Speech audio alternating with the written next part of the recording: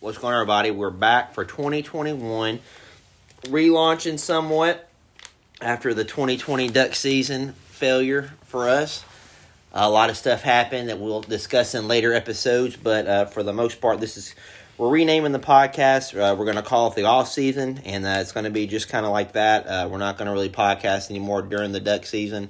We're going to just leave at the hunt. We didn't train really during the duck season. We took a month off in March, and now hitting it back up for around the April time frame. So here we are in the off season. Got Court Barrett with me. Yeah. Also going to be having another co-host come on here and there more regularly, old Dr. Shane Sykes, and on our regular episodes. But just going to kind of welcome y'all back to the podcast.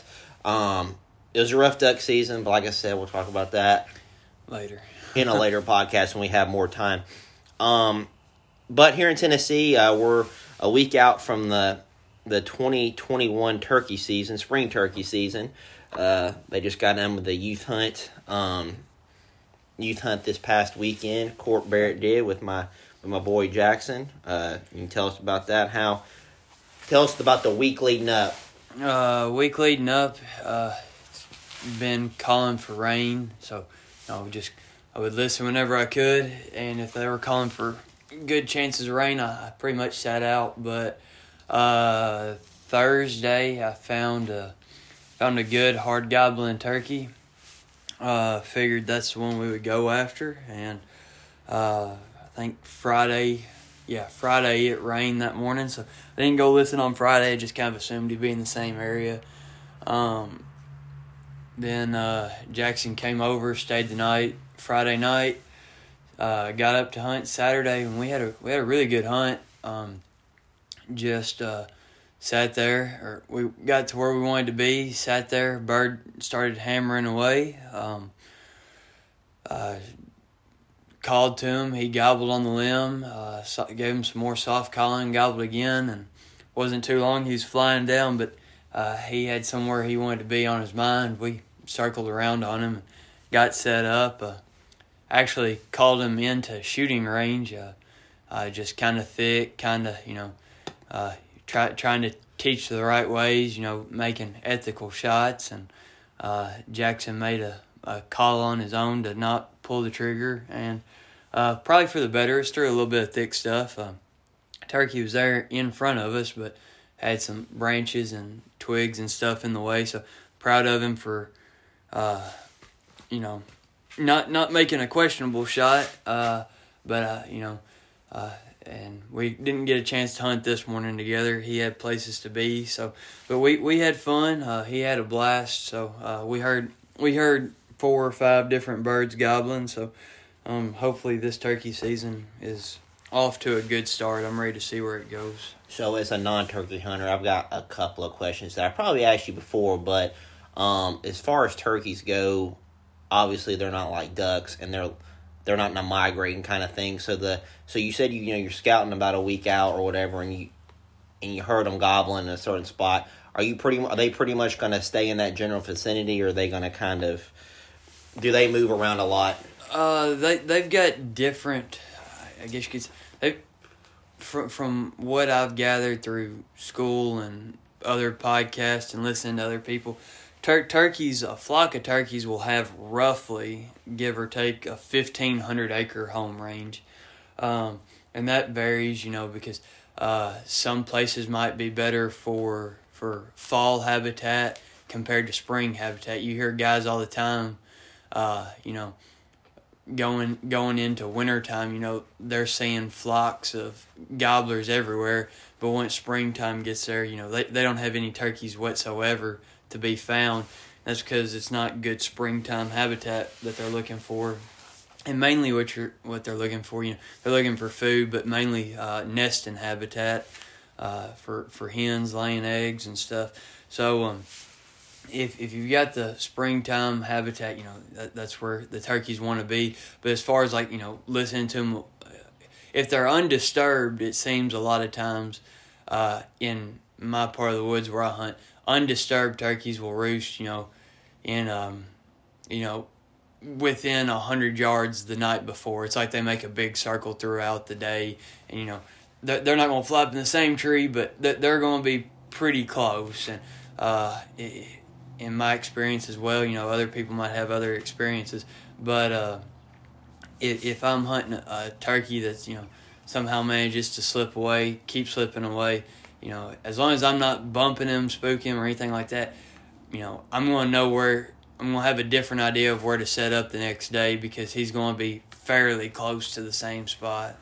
So that being said, I guess so you've been listening, and when you're going to set back up, I mean, are you setting up in that 100-yard area, or are you setting outside that 100-yard circle? I guess. I try to be about 100 to 150 yards from them before they fly down. That's just what I like personally. A lot of people, they like to get right up in the wheelhouse. I'm just kind of not that way. I'm more cautious, I guess I could say, whenever I turkey hunt.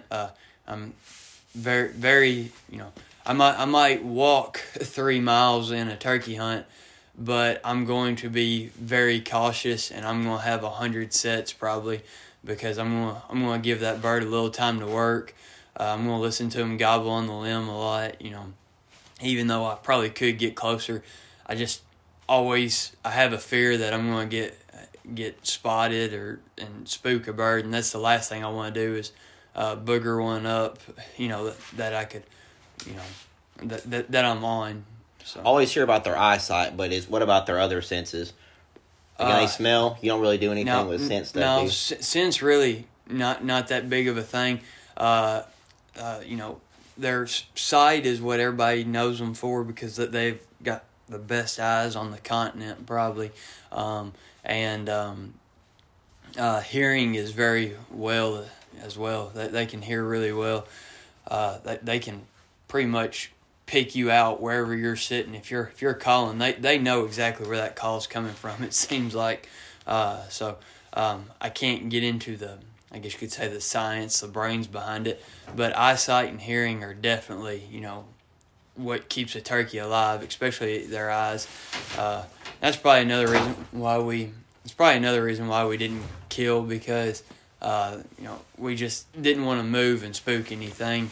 Well, you always want to you always say hashtag like ridge runners. What's the term ridge runners? What's the meaning behind that? Is that something you? I don't know if that's just something, joking around. Somebody said something one day about thunder chickens or something like that.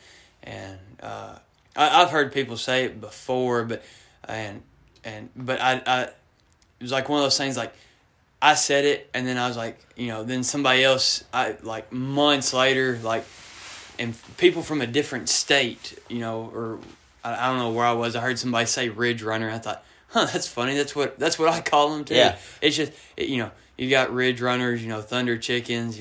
People. Everybody's got different names for them. We just have big ridges in Dover, Tennessee. There you go. And if you ever get behind a turkey, it seems like they're running, even though they might be walking. It's hard to catch up with them.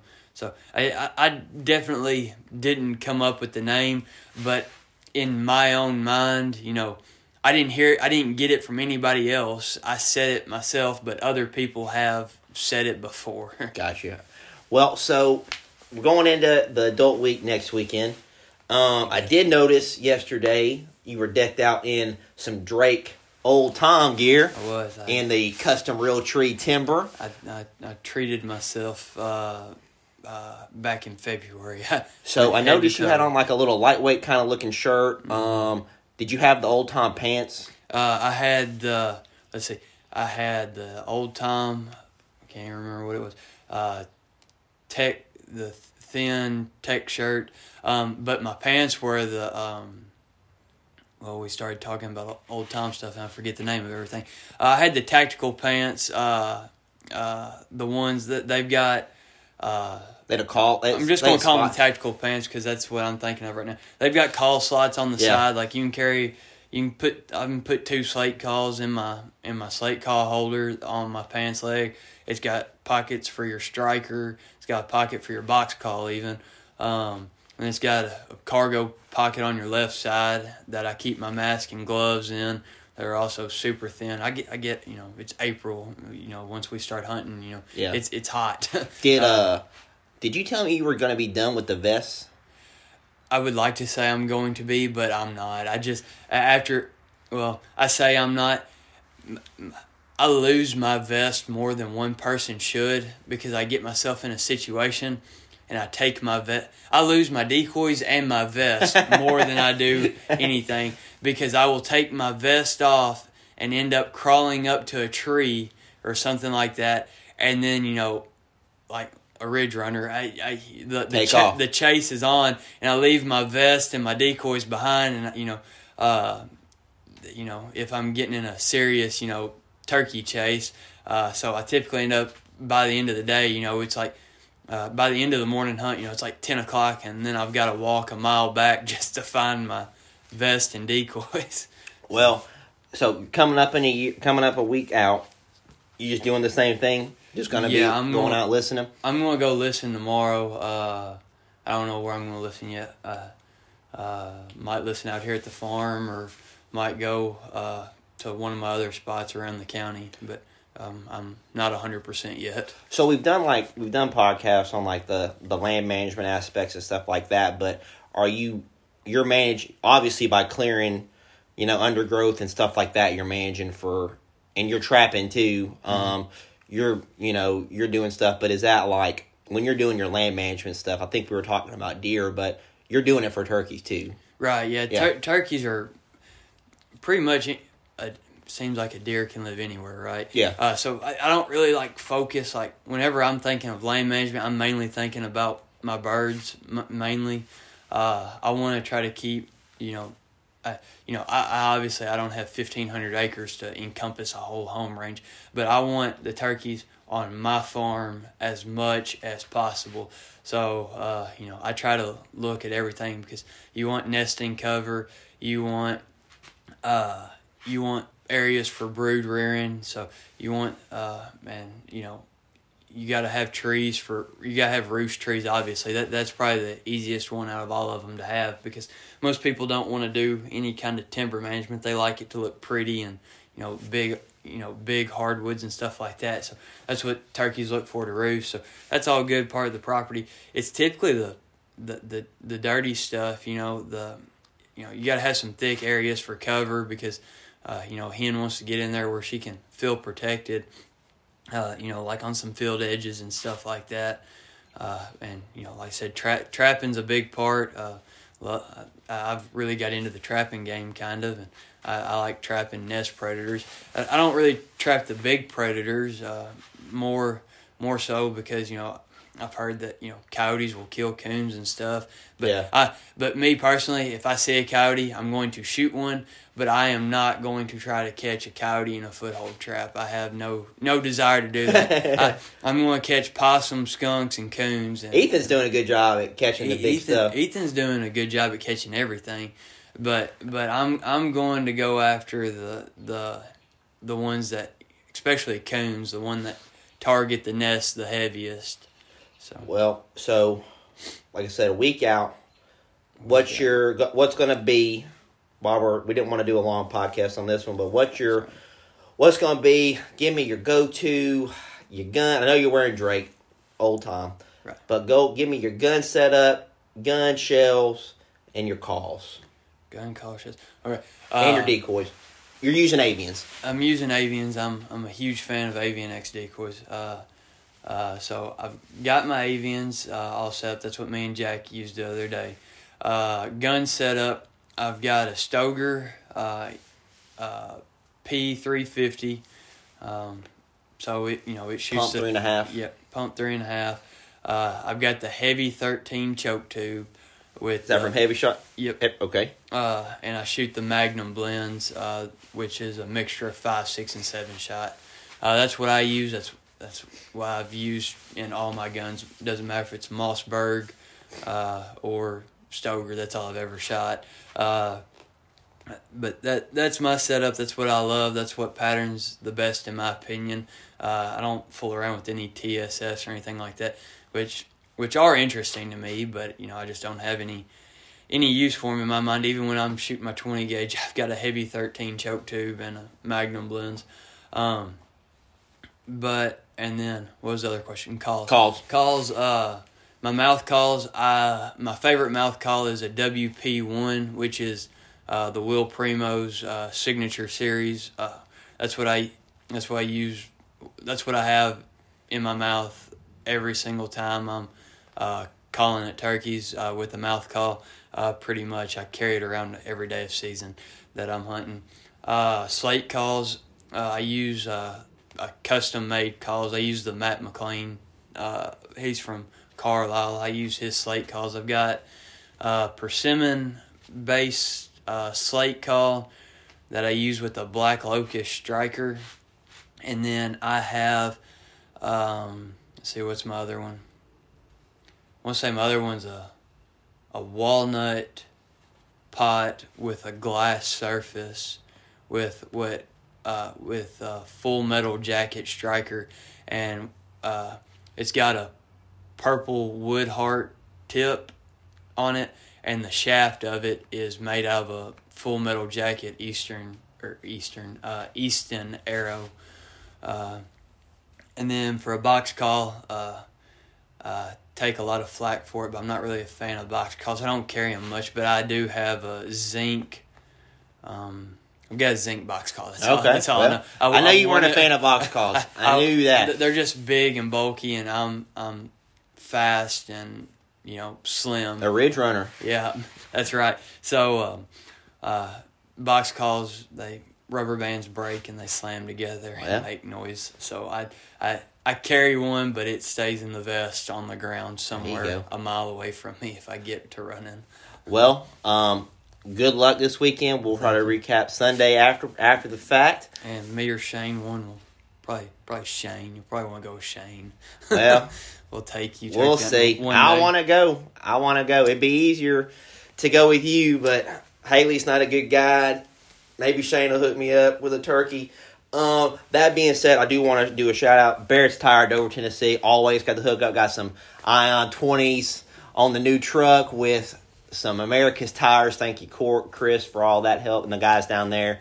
Got the good crew. Also, if you're in the area, around April 19th is the date. And I believe it's at Old Glory Distilling Company. Old Glory Distilling Company out in Clarksville. Clarksville chapter of Ducks Unlimited will be doing a firearm frenzy. You can buy your tickets online. It's kind of like a raffle. Got a lot of guns going up there. Me and Court got roped into being committee members for the next town over's Ducks Unlimited. So we'll see where that goes. Where that takes us. Maybe meet some new people, new podcast guests. Always Drake Waterfowl, Old Tom. That's what Court's wearing. That's what we wear during I got a non-typical jacket on right now. Love it. That being said, we got a lot of stuff. There's been a lot of big things happen this past season that we'll be telling you guys about in future episodes. More guests, more tips. More stuff coming. It's going to be an exciting year, and we thank y'all for the support, and we will catch y'all next weekend. Good luck if you're turkey hunting this coming up weekend in Tennessee. You got anything to add? I don't. All right, man. We're back. We'll see y'all later.